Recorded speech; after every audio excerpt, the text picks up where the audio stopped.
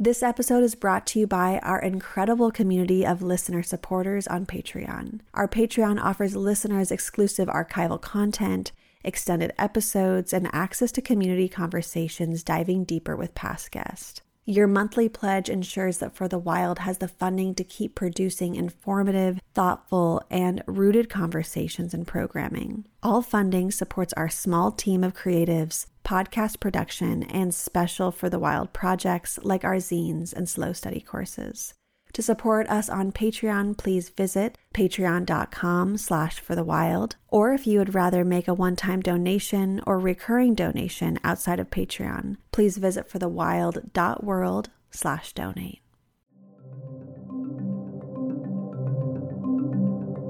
Hello and welcome to For the Wild podcast. I'm Ayana Young.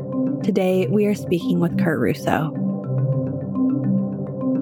These correspondences that are telling us through her life, through your life, through life.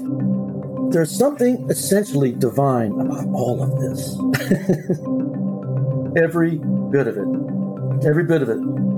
I don't have a denominational religion, but I love nature. And I'm willing to take a risk to understand her.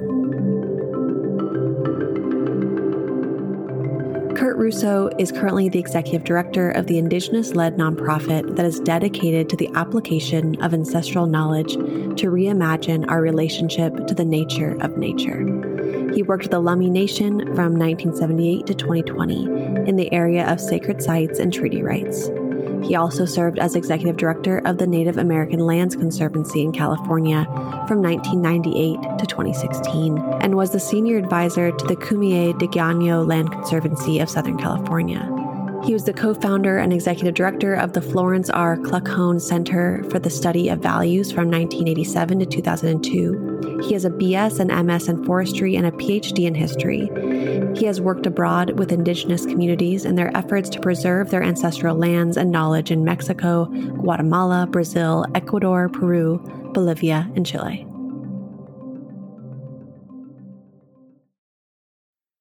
Oh, Kurt. It's so meaningful and special to be speaking with you again. And I know that personally and for our audience, our last conversation together was so impactful. And yeah, it just feels really important to be checking back in with you. So thanks for joining us. Mm-hmm. Likewise. Oh, goodness. It's hard to know how to begin talking and mourning together for Tokutai. And I just really want to start and focus this conversation in reverence to her. Tokutai, for those of you who don't know her, she was a Southern resident orca who died at the Miami Seaquarium recently. And our first conversation detailed the fight to bring her home. And now her ashes have been brought back to the Salish Sea where her relatives swim freely. But, oh gosh, clearly this is not the outcome that we, so many of us had hoped for. So I wonder if we can begin with, I know it's a hard question maybe to ask you about your grief, but it feels really at the surface, and maybe that's an important place for us to begin. It's really a pleasure to be with you again, and it's very difficult at the same time. I want to offer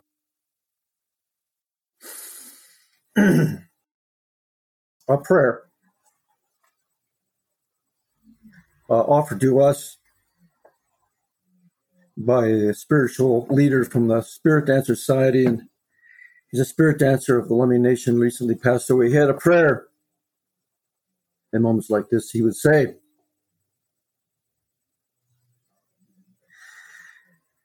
"When we die, we put our relatives into Mother Earth. And when we get sad for them, we put our hand on the ground and we can feel their heartbeat. And we pick up our drum and we sing to them in the universal tongue of spiritual places where people live and die and are reborn into the creation. I offer that to Scully Chuktanot. My hands go out to her relative, Raynell Morris, the elder matriarch of the Lummi effort to bring her home, who did bring her home a couple weeks ago in what to me is a magical, mythical, mysterious correspondence of worlds. So in that vein, I'd like to offer one other thing I think is appropriate to frame the mindset of what we'll talk about. And it comes from one of my favorite writers, Roberto Calasso, who wrote in his book of Cadmus and Harmony. He says this: we enter the mythical when we enter the realm of risk. And myth is the enchantment we generate in ourselves at such moments. It is a magical bond that tightens around us. It is a spell the soul casts on itself. We must enchant ourselves.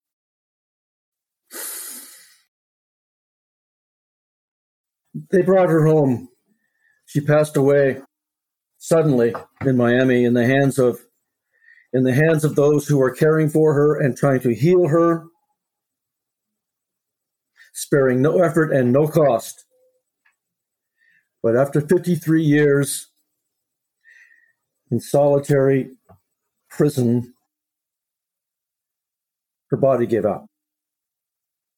She was probably within a year of being brought back to her home waters alive.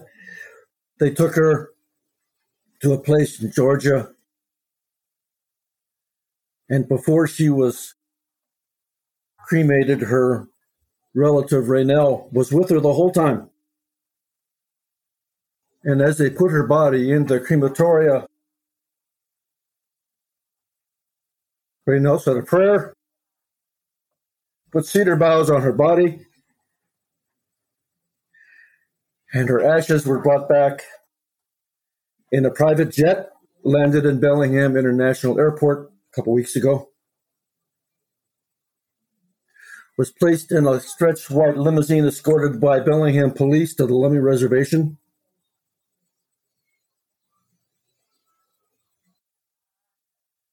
Was taken out into the Salish Sea off the coast of the Lummi Reservation in a Lummi Indian law enforcement boat, escorted by Lummi fishermen. And as they were making their way out into the Salish Sea, they passed by a part of the reservation where a funeral was going on. There had been a lot of deaths at Lummi. The drug epidemic is intensifying. And they brought the boat to where the people were standing on the shore. They'd come out from the funeral to stand on the shore to honor and raise their hands, tokatak. Hundreds of people with their hands raised. As the Lummi law enforcement boat made a circle, a counterclockwise circle, as they do at funerals, 4 times. And then they took her out into the Salish Sea, escorted by the United States Coast Guard.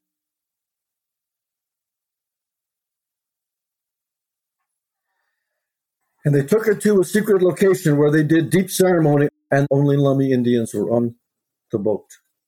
And they said farewell to her relative, put salmon in the water with her. And the Coast Guard guarded the perimeter so that no boat's wakes would disturb her ashes. And so she's back in the Sailor Sea. And I asked myself when I heard this, what is that? A police escort, the United States Coast Guard, a funeral, a ceremony, cedar and salmon. It's an orca. No, it's not. No, it's not. It's a qualalmachan. It's a qualalmachan. You see, for many people, indigenous peoples of this part of the world, they're not killer whales. I know that's hard. I know it's hard. It's hard. That's why I read that quote from Mr. Colasso. It's risky to step outside what is convenient in how we make our world make sense. However, in the way that we make sense of this particular moment, Qualalmachan have agency parallel and equivalent to and almost identical with human agency. And we fought for her. We fought with everything we had. We almost got her home. But it was too much. 53 years of being in an 80-foot tank, 20 feet deep, filled with chlorine in average of 89-degree weather when you're an orca from the southern residents in the Sailor Sea. It's amazing she lived that long. Yeah, she was an ambassador. Yeah, in solitary confinement. She sang her song every night of her life in that tank. So we feel heartbroken, but committed in her name, in honor of her, to fight for her relatives. The Scalicia. So we're fighting for them now. Cecilia does, tribes do, we all are. We just got back from a campaign of 3.5 weeks dedicated to the Snake River and taking down the Snake River dams, which unless they bring those dams down, the southern residents will go extinct, period. Period. We will have driven a being that has been here for tens of thousands of years to extinction. So we're fighting for the Snake River dams to come down. And you know what our elected officials say? Well, we have to talk to all the stakeholders. Blah, blah, blah. Oh, one of your best stakeholders is the orcas, and they're going extinct. The rest of them aren't. And we keep talking about them. So the tribes want the dams to come down. You're all welcome to join us if you want. We need your help. We need your help. What can I do? There's a lot you can do. Wow, Kurt.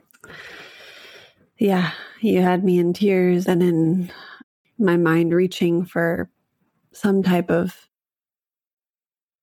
maybe it was reaching for answers, but really just sitting in the trouble with you. And I am thinking of this memory, the memory that lives in the land and that lives with these relatives that remind us, that hopefully reinvigorate our memory. Like when you're talking about Tokutai still singing her song every night. I guess there's also something about memory and not forgetting. And I know this is hard to speak to, but I wonder if you could just share with us a bit more about what Tokutai was experiencing at Miami Seaquarium. I guess there's something inside of me that just needs to sit with the abuse she was living through, because I don't want to forget that either. I think there is a huge, hard, heartbreaking lesson in that. And I know it's a hard thing to ask, but I do think it's important for us listeners, and especially those who didn't hear the first conversation we had, of what she was living through, and honor that for her. Your viewers can actually Google it and experience the painful experience of the capture in 1970 when she was captured as a 4-year-old, they think, taken out of Penn Cove. The only village that was closest to where she was captured was the village of Skalica. Skalica was the name of the village. They gave her that name to let her know she's welcome to come home now. She is home now. But she was taken to Miami. Imagine, you're with your family, and then you're being carried on a litter into a tank with another killer whale who would soon be dead, having committed suicide. And then you're alone with 2 white-sided dolphins that keep lashing your sides. And you swim in a tank 20 feet deep, too shallow to even dive in, 80 feet in diameter. And you go around and around and around in circles so you don't go mad. And you're echolocating, so you're in an echo chamber. All you hear is your own voice bouncing back at you. For 53 years. And yet. But she died suddenly. And she was seemingly doing really well. And her handlers actually were in the process of feeding her live salmon. And she died. Just gone. Gone. And I wonder about that. I wonder about that. She was there and then she was gone. I don't pretend to know what that is. But I do know that, when you get, in this case, this close to beings of that nature, you realize something about yourself.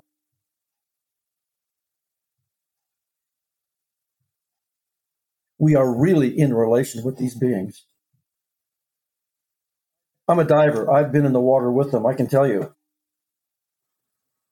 There's a there when you're around them. You feel you're in the presence of a mind. So I think to honor her, and I will always honor her in the work that I do, is to remember what she gave us, how she gave it to us, what she left with us. And really, the fact that she gave it all back with such compassion is an amazing lesson.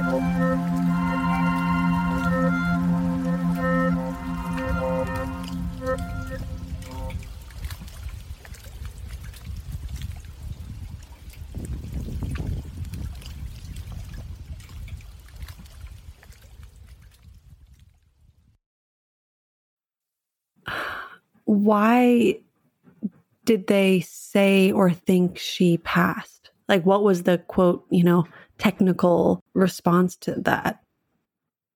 Kidney failure. Hmm. That's what we're told. Kidney failure. And, if you were being pumped with that many medications 53 years, your kidneys would fail too. No one understands how she lived as long as she did. I wonder, I'm assuming she knew what was going on. She was about to start getting cradle shrink. She knew what was going on. And she left. I don't understand that. There's something I don't understand there. I think she was tired. I think she was really tired. Raynell Morris, a Lummi Indian woman, matriarch elder. But I tell you, when Raynell accompanied her spirit, Raynell said, so when I was with her going from Miami to Georgia, I was with her going from Georgia to Bellingham. I was with her when we went from Bellingham out on the water. I was with her when I told her, you're okay, we're still with you, don't worry. I was talking to her the whole way. I was with her when we put her ashes in the water, and she said, you know what? We did this ceremony, deep ceremony, one I've never seen. Deep ceremony of relationality. They know something. And she said, she left. She left. Her spirit went into the water and joined her family, and she was good with it. That's what I was told. And I come back to this over and over again. We cannot give up. Indigenous people know something, and among things they know is why we must not give up. It's got nothing to do with science. Nothing. It's got everything to do with correspondence. I wouldn't trade my places with anybody. It is such an honor to work with humility among people with so much honor and so much humility, so much grace, so much knowledge of being with and within nature. It's just simply an honor. Mm-hmm. I agree. And yeah, there's a few questions that came up for me about the Snake River Dams and Tokutai as well. And maybe we could go back to Tokutai for a moment. Mm-hmm. So, Kurt, I wanted to talk a bit about the controversy over Tokutai's necropsy and her treatment at Miami Seaquarium, and just take some time to talk through, what was happening to her in there. Yeah. I'm sure you know that she lived in the smallest tank of any sea circus in the United States. It was the smallest. It was the shallowest. But sure, tanks should be bigger, deeper, but these beings are known to cruise 200 miles a day. It comes down to a first principle. Unless we get to the first principles, we're just quibbling over details that matter not at all to the basic issue. It doesn't matter how big the tank is. These are highly sentient beings. They have agency. They have self-awareness. They have intelligence at least as significant and as real as our own. They just don't belong in those places. Now, she's one case in point. I would argue, and if you look at any of these orcas in captivity, look at their dorsal fin. Look at it. It's droopy. It's droopy because they're not healthy. They're supposed to be erect. They're droopy because they are not healthy.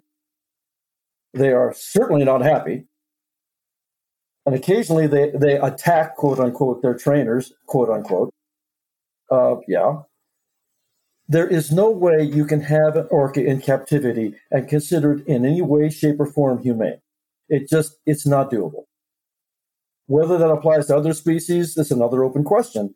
But, I think it comes down to what is our relation to and responsibility with nature? What is it? Is it such that we can have these places where you can look at animals that are clearly distressed, but it's China builds a new sea circus every 6 months, brand new one. They're capturing orcas every day in the high seas. What do we do about it? It's an outstanding question. I don't know, except to be aware that if someone says this is for education, it's good to educate people in this way, it is simply not true. There are ways to learn about orcas without putting them in tanks. We at Cecilia are trying to create a new way of experiencing that. We're doing a virtual reality program in one of our locations on Friday Harbor. So you will be able to be an orca in the water. You will have the orca experience of being an orca in the water, or a salmon. You'll have that experience. And our hope is that by doing that, we can generate new ways of reimagining nature, a responsibility to it, and a relationship with it. We need to come together again, find a group that shares your vision of a relationship with nature and give them your best gift. And that will be honoring, preserving, passing on the lesson of Tokatai. These orca we see and we treasure so much, they live in longhouses. Okay, now let's step into that. In longhouses, an orca scientist told me, as we were battling to bring Tokatai home, we only have 3% observational data of the southern resident killer whales. 3%. 97% of the time, we have no idea where they are. And I said to him, if you only have 3%, how do you know it's 3%? It could be much less than that. They don't know where they are. Lummies do. They live in longhouses. There's a deep trench in the Sailor Sea. And in that deep trench, in those longhouses, the orca will go. And we got to take a risk here. Reynal took a risk. Staying with a relative all the way through. I can't say this about this Tokatai and how through her we see the whole world in a different way. You can see the whole world through a different way of understanding essentially who she is, was, and always will be. We were there, the Tahlequah that carried her baby around for 17 days in 2018, touched the world with a magical correspondence that reminds you that there's both something larger than you and that you're never alone at the same time. A godlike moment, That was the year we took that totem pole to Miami, all the way across the country, doing ceremony with that totem pole all the way across the country, that orca pole, all the way from Bellingham to Miami, blessed by tribes, many different places, all for her. I want to say one thing about that. You pardon me, but was it a bird? Was it a plane? Were they bees? What was this event that was blessing her pole? Down in California, we asked for a blessing from the Viejas tribe, the Kumeyays, San Diego County. Wonderful people, extraordinary people. Kumeyays. We said, we need a blessing for this pole. And they said, okay, bring it to the village. We took it to the village. And in the village, there was a tarp, and under the tarp were the elders. In front of the tribe was the totem pole, and standing in front of the totem pole was the chairman of that tribe. And he said, "We're here for a blessing." And he no sooner said that than we heard a plane coming. Sounded like a plane coming right at us. We looked up, tens of thousands of honeybees circling out of the sky, coming right down onto the totem pole. Everybody saw it. It was even filmed. And then the elder sitting in front of me moved his wrist counterclockwise, and the bees went counterclockwise and we disappeared. We're gone. Later that night, I asked the woman that was guarding the totem pole, Kumeyaay veteran, "I can't sleep. What was that?" I said, "What was what?" I said, "What happened today?" She said, "You wanted a blessing. That was your blessing." What is that? What is she talking about? Supernature.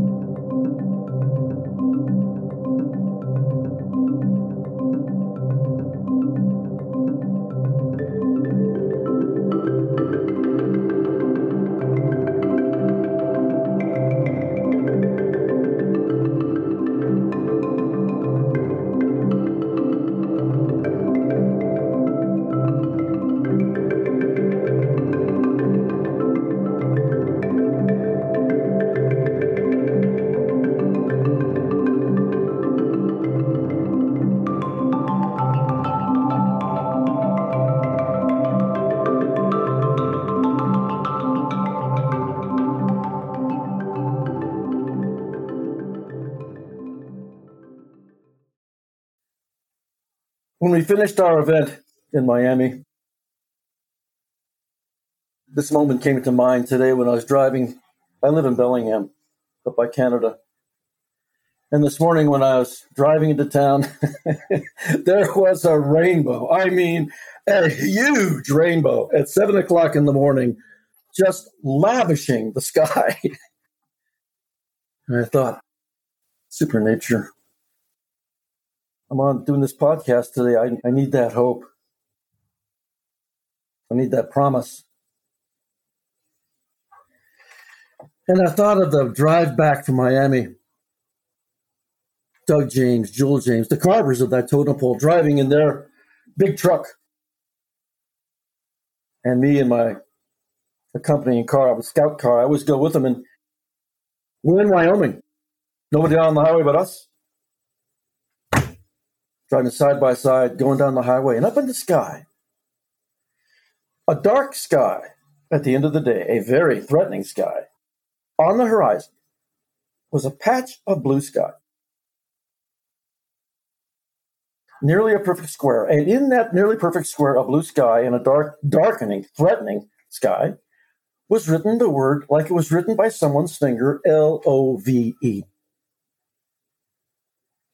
Everybody saw it, and it did not go away.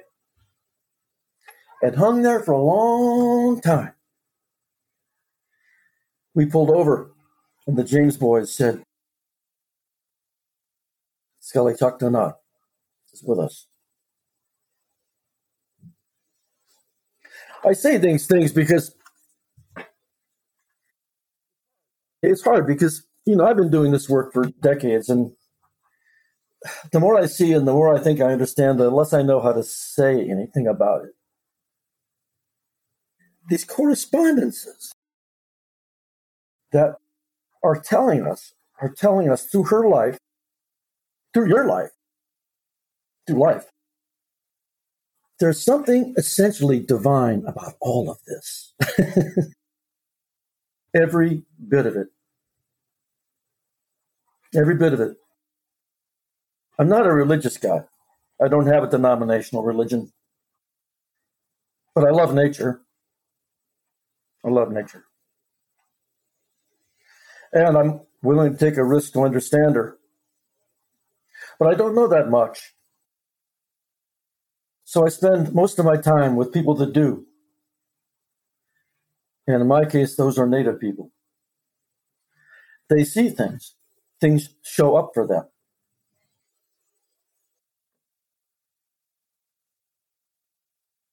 Skelly Choctaw was a member of the southern resident killer whales. They are native to the waters that are also the territorial aboriginal waters of the Lummi Indian people. They share those waters.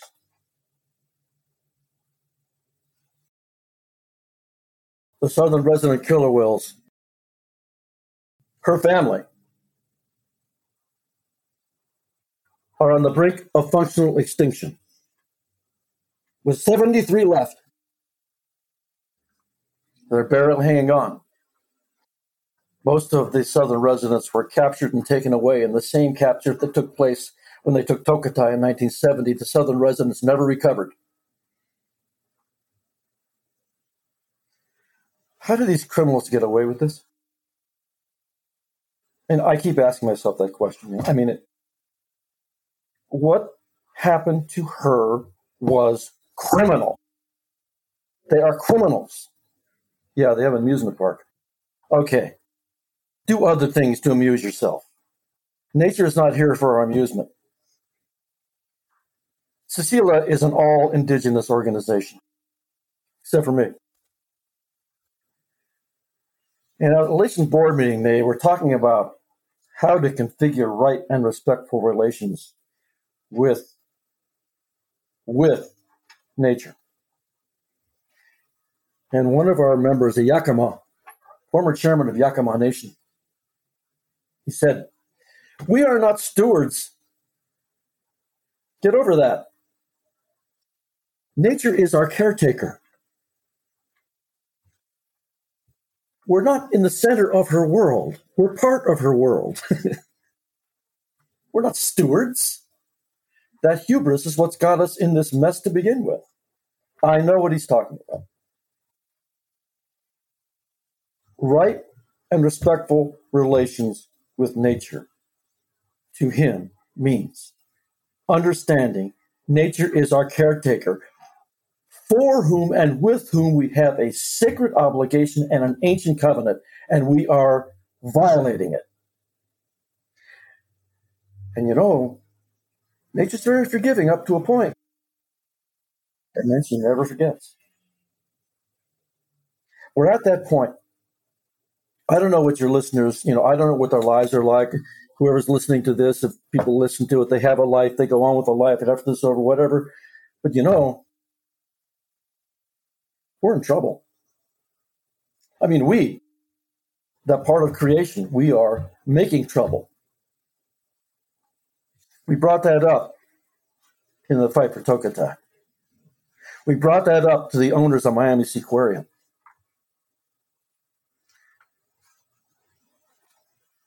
They ignored us completely. They said, "She's an ambassador." To which we responded, "You are whoring her out for profit. That's what you're doing."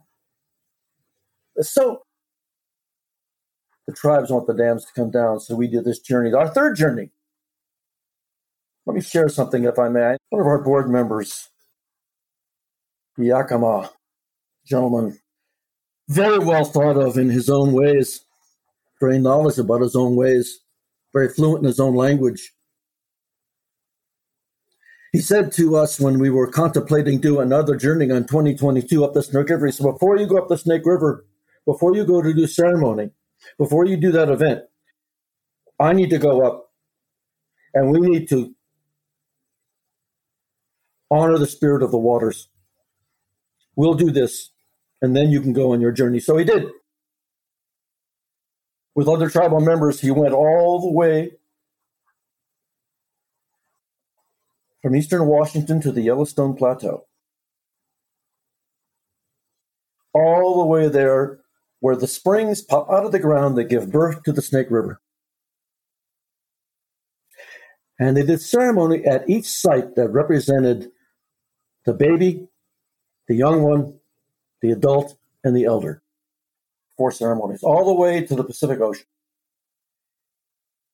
This is what I'm getting to in terms of the quote I started off with.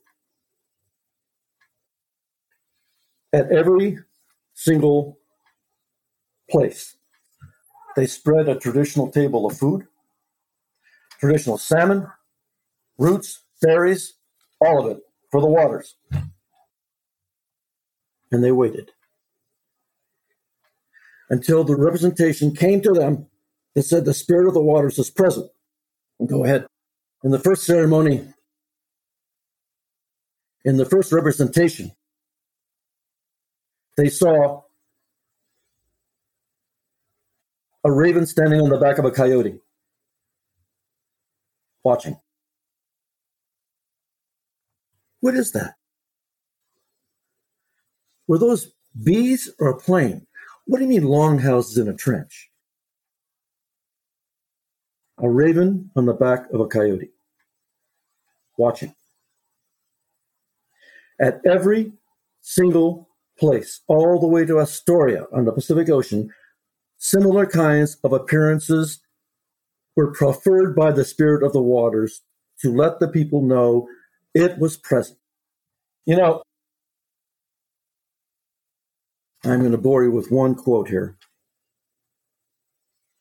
This comes from a fantastic book by a French anthropologist that spent many years with indigenous peoples of the Amazon. And he wrote this amazing observation, which relates to bees and totem poles. It relates to longhouses and trenches. It relates to love in the sky. It relates to ravens on top of coyotes. And he said, and I quote, "In many cases, it is said that an individual of one species apprehends the members of other species in accordance with their own criteria, so that in normal conditions, a hunter will not realize that his animal prey sees itself as a human being, or that it sees the hunter as a jaguar. Similarly, a jaguar regards the blood that it drinks as manioc beer, while the monkey spider and the cacique bird thinks it is hunting is to a man nothing but a grasshopper, and the tapirs that a snake considers as its preferred prey are really human beings." Transubstantiation, transformation. I think the genius, at least of the people that I've had the great honor of coming to know a little bit in this part of the indigenous world, understand the perspective of transformations. And you know, one reason I think they do, they've been here for a very long time. They were here, the Lummi Indians and their relatives and the Quillam, they were here when where I am now sitting was under 3/4 of a mile of ice. And they were here. And they were here when the ice went away. They were here when the first cedar arrived 7,500 years ago. They were here when the orca came and the first salmon found its first stream. They were here. And they've seen all this transformation. And I wonder, what is the equivalent European experience of having that kind of place-based identity with the magical transformations, that transubstantial reality that lets you know things are never what they seem to be? And that's really been the essence of the battle for Tokatai. She wasn't just an orca, a blackfish, or whatever. For Scalicia, they're not orcas either. For salmon.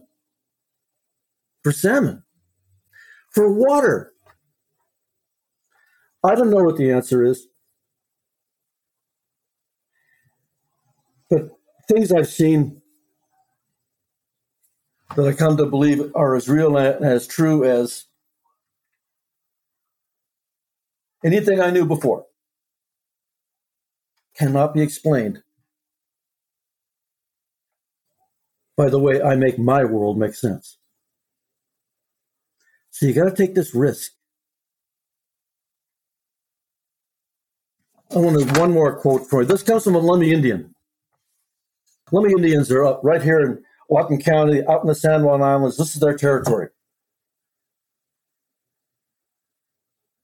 Lemmy Elder, very good friend of the president of Cecilia, said this. The salmon people aren't hardly here no more.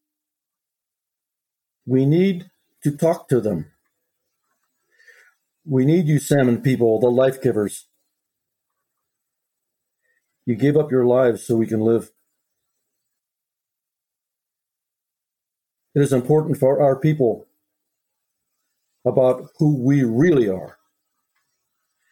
We sit in the lap of Mother Earth, learning all there is to learn. Not all at once, but built up over lifetimes, every day. We need to keep learning, to never quit learning.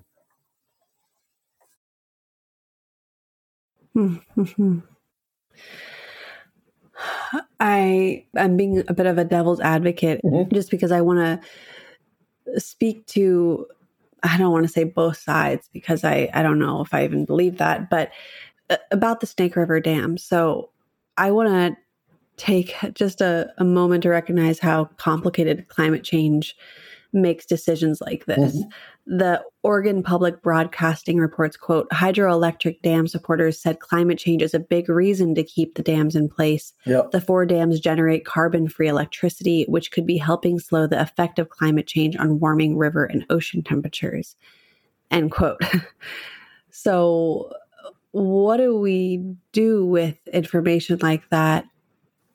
How do we speak to that when we know that the southern residents, the orcas, will not survive without these dams coming down?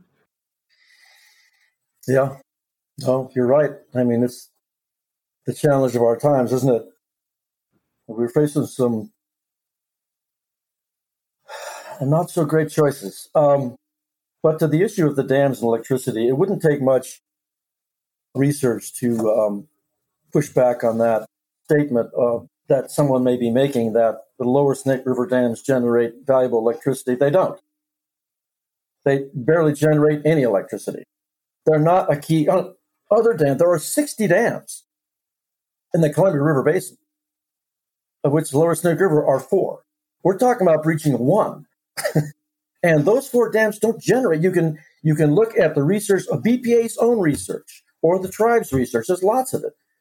All say the same thing. They're not that critical. They're not that critical component to generate electricity. What they are crucial for is creating lakes so products can move by barge down the Columbia River. It's agriculture. It's not energy. And that is an issue. That is an issue, but it's not an insolvable one. There have been scenarios presented how the product can be moved downriver with barges after breaching the lower Snake River dams. It's all been laid out. So let me shift the language game a little bit, because what we're doing here is we're entering the frame of reference, which isn't the only one you can look at the issue through. Look at the issue through the treaty rights, the basic treaty rights, promises made in our name to their ancestors about their right to have their salmon lifeway. That was a written promise. They're not stakeholders. Farmers don't have treaties. And I know people don't like to hear it, but these dams are monuments to a stolen landscape. Stolen. The tribes never agreed to these dams. They weren't even consulted. There is a treaty right at issue here. A treaty right to have salmon. The Coeur d'Alene tribe of the Upper Columbia River Basin hasn't seen a salmon come upriver in decades. They have to truck them in. It was a treaty right. So, yeah, electricity is important. Agriculture, no question. But, hello, we signed a treaty. One last thing. climate change. A fast-moving river is cooler than a slow one. Taking down the lower Snake River dams will cool the waters, everything downstream be cooled, and the salmon can get upstream to higher elevation to spawn, where the waters are many hundreds of thousands of acres are now not available. Salmon, otherwise be great habitat, will be made available so they can go further up to spawn. It actually has a climate change component. What I can't figure out in looking at all this is, what is the problem? I mean, why? And you know what I think it comes down to? I know this sounds strange. It comes down to organizational turf. BPA is a country. Bonneville Power Administration is like the Corps of Engineers. It's a country. And they don't want to run the risk. If they take down these dams, they're afraid all the dams will have to come down. It's not even about the lower Snake River dams. It's about the precedent. We're in a tough spot. We made some promises. We broke them. We got to make it right. That river is a slave. It's a slave. It needs to be free.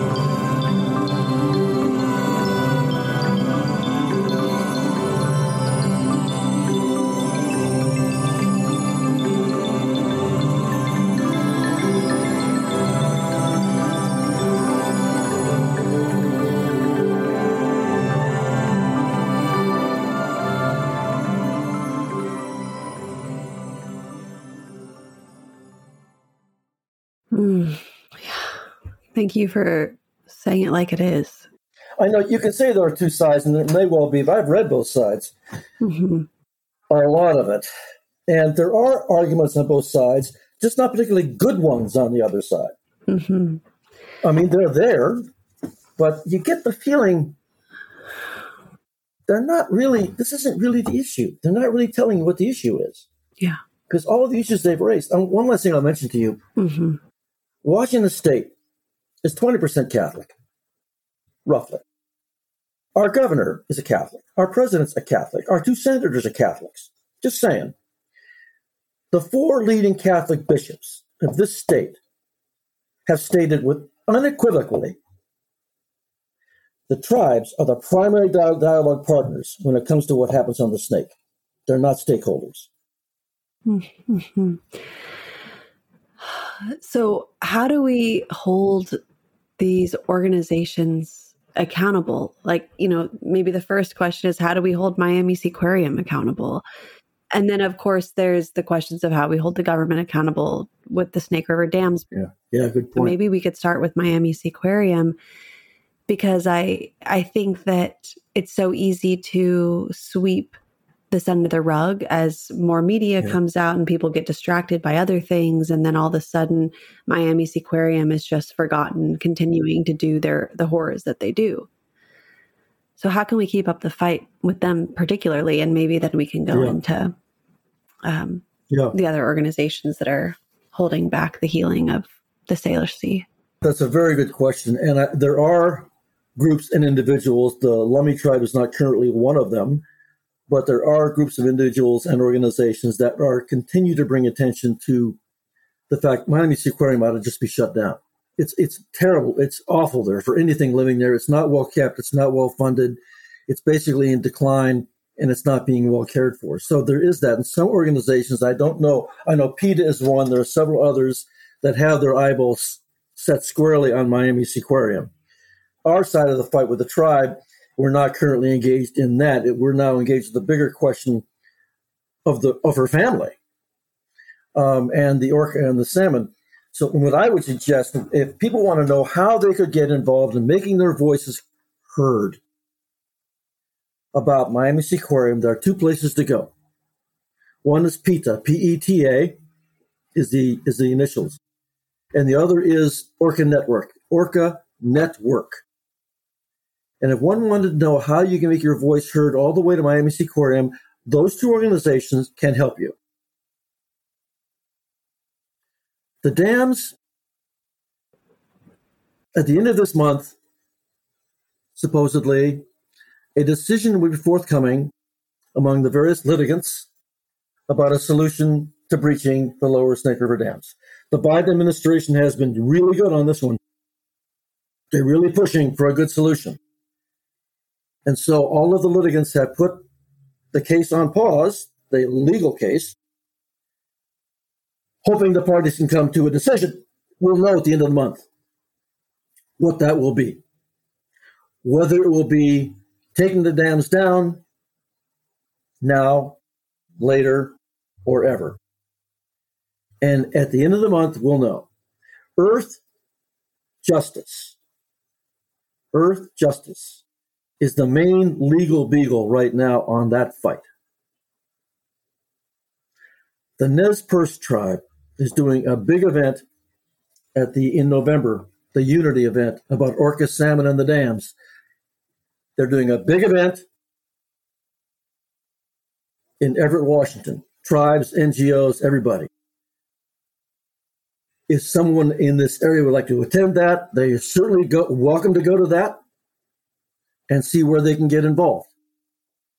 They just go to the Nez Perce, N-E-Z Perce, P-E-R-C-E tribe, and you'll see reference to that event. We're waiting right now to see what happens at the end of the month. But most of your listeners, I'm sure, have a skill or two or three that a local tribe, by that I mean somewhere in your state, in your local area, in your county, there is a tribe you can work with. And if you come to know their relation with nature, it will give you inspiration, reimagination, and give you hope. They never give up hope. Imagine what they've been through. That's what I would suggest. Mm-hmm. Okay. Yeah, it's good to know about those events. Oh, yeah. And as we begin to conclude, I think that question of, maybe we call it the dark forces, not that we'll be able to understand it or figure it out in this conversation or maybe our entire lives, but there is some type of spiritual warfare happening. And the extermination of Indigenous people makes sense in that design, because if you want to disconnect from nature and relationality, then you want to get rid of any energy that has that type of power to connect back, because it is such a powerful force. So why would you want that around if the force that you're working with is about really extermination of all living things? Where that comes from, I don't understand. I think it's maddening that we and whoever we're talking about, the ones who are totally enraptured and captured by the dark forces, that I don't understand why those people would even agree to ecocide. It doesn't rationally make sense. Why would anybody think that killing the earth is a good idea? For what? For commodity? But why? I mean, we know what it equals. It equals death. So it's very much even against the survival mechanism inside ourselves, that innate survival mechanism. Well, that's the point. Yeah. I mean, late state capitalism has a death wish. And it's imposing itself on humanity. But to one last thing you were saying, it's not, I don't think, in my opinion, and it's not original with me, but it's not really a them. It's an it. And it is this place in history, and it moves like a lava lamp. It just reshapes itself based on sort of the atmosphere of history, is the relationship between power and knowledge. And there's a nexus where they meet. And the nexus where they meet is what enchants its era. This particular one is a dark one, because the power and the knowledge are both utilitarian, rationalistic, and materialistic. Any ideas on the origin of the dark forces, the ecocidal tendencies? Well, I may offend some of your listeners. Great. Let's hear it. Christianity. Bottom line. Is the dark force of the last 1,700 years.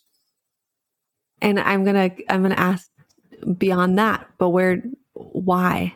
Where did it come from before that?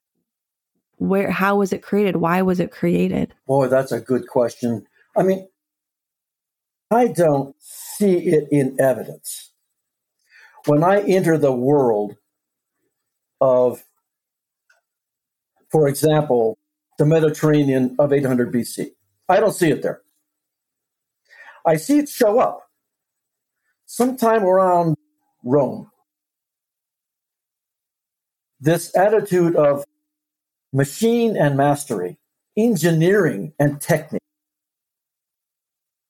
And then they spread it everywhere. Everywhere. Think of all the great things nuclear energy is going to bring. Oh my God, the internet's going to be our salvation. No. It doesn't help us. It doesn't really help the human flourishing.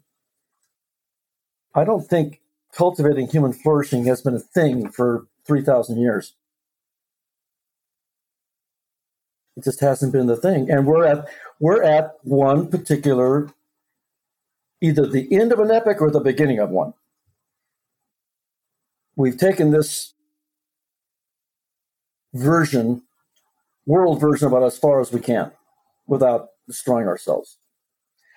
I think what everyone must be asking themselves is, so I think most people have a sense something is terribly wrong. They may act out that feeling differently, but they know it. They know something's wrong. But they feel powerless to either understand it or do anything about it. And that's kind of where we're at right now. Well, Kurt, thanks for diving into those deep inquiries near the... I do hope your listeners, you have a great show, by the way. It's so good you've got your show because it's so hopeful and helpful. Mm. But I just have to implore your tribe. Mm-hmm. Fight for us. Fight for nature. Stand with her. Don't give up on her. Do what you can do. Now. Mm. Yes. Thank you for those words. They'll stay with me.